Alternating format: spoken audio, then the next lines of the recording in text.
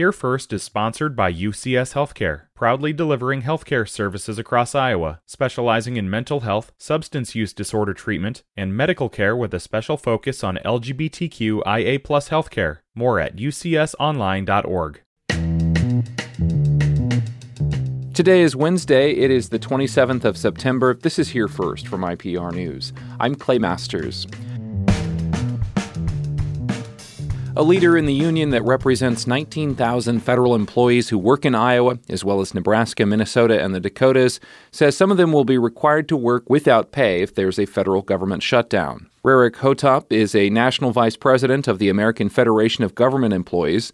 He joined an online news conference organized by the Iowa Democratic Party. In our union, we had many discussions with a lot of federal lawmakers up on Capitol Hill. The indication we had as of a month ago was that there was going to be a deal that was struck amongst House Republicans to avert this, only for them to then renege on that deal and to come back and to hold us all hostage with the threat of a shutdown. Some USDA employees are represented by Hotop's union, but the USDA would shut down with the exception of critical functions like firefighters in the U.S. Forest Service who protect property. The federal government is funding nearly 80% of Davenport's project to make the railroad line along its riverfront safe for pedestrians and motorists. IPR's Zachary Oren-Smith has the details. Following its merger earlier this year, Canadian Pacific's rail along the Mississippi River in Davenport is expected to see a large uptick in traffic. To make crossings safe for residents, Davenport plans to spend $3.4 million upgrading lights, gates, medians, and signage. But the city will only pay out a fifth of the project. Funding from the 2021 infrastructure law will cover the rest. The grant is one of 70 rail projects across the country getting a total of more than $1.4 billion. Just last year, Canadian Pacific gave Davenport $10 million in return for not opposing its merger with the former Kansas City Southern. Canadian Pacific's rail lines in southeastern Iowa are expected to see some of the largest increases in train traffic throughout the new system. State Auditor Rob Sand has found administrative costs in public schools in Iowa accounted for about 8% of new spending over a recent 6-year period. When spending is calculated on a per-pupil basis, administrative costs increased nearly 20%.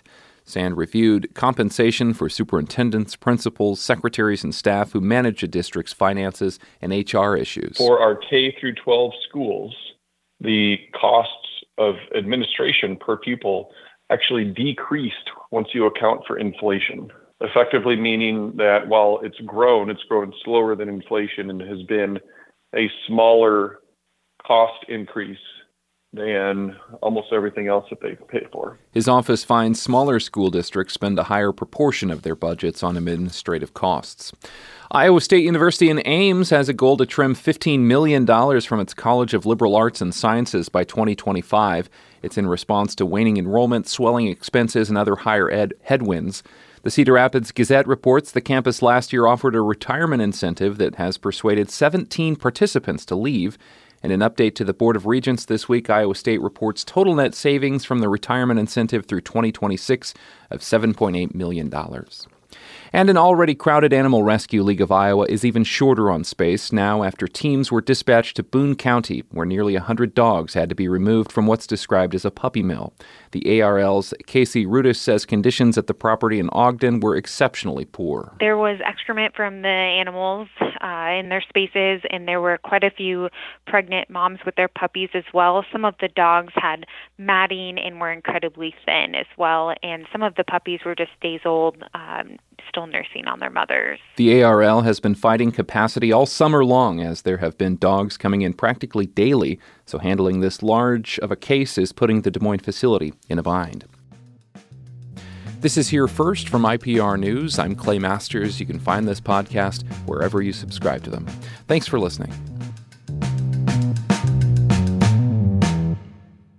Support for IPR comes from the Healing Room at Upstream Functional Medicine, offering medical spa services that support the body's natural ability to detoxify from environmental challenges. Learn more about the Healing Room at upstreamfm.com.